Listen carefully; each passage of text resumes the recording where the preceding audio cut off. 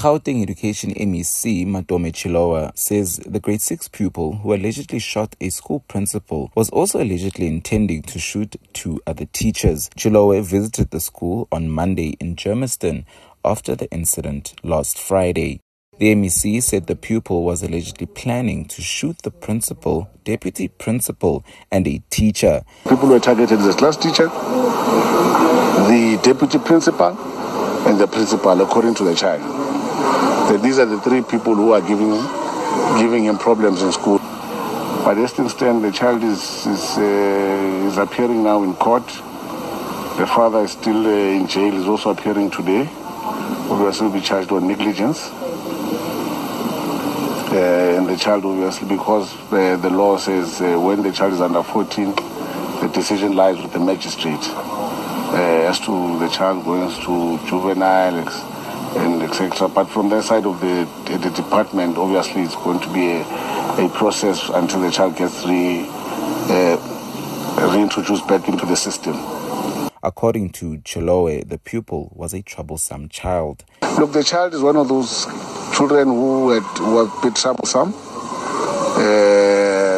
The report that what I'm getting is that the child didn't want, because every time they go home, homework, the parent needs to sign.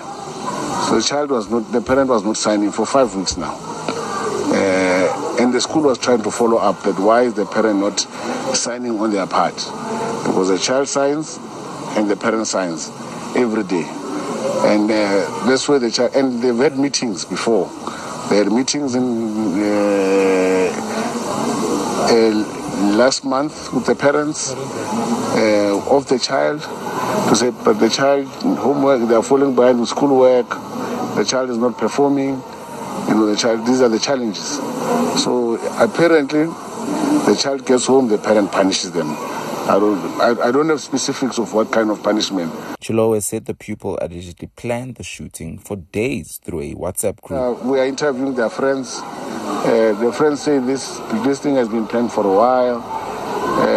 And the fact that parents didn't pick it up, the educators didn't pick it up, is also one of the things that it's worrying us as a department, that maybe we should really, our educators should keep a closer eye on troublesome children. Apparently, they had a WhatsApp group where they were communicating the planning of this gruesome event, and so none of them could have picked it up. The principal is still in hospital recovering.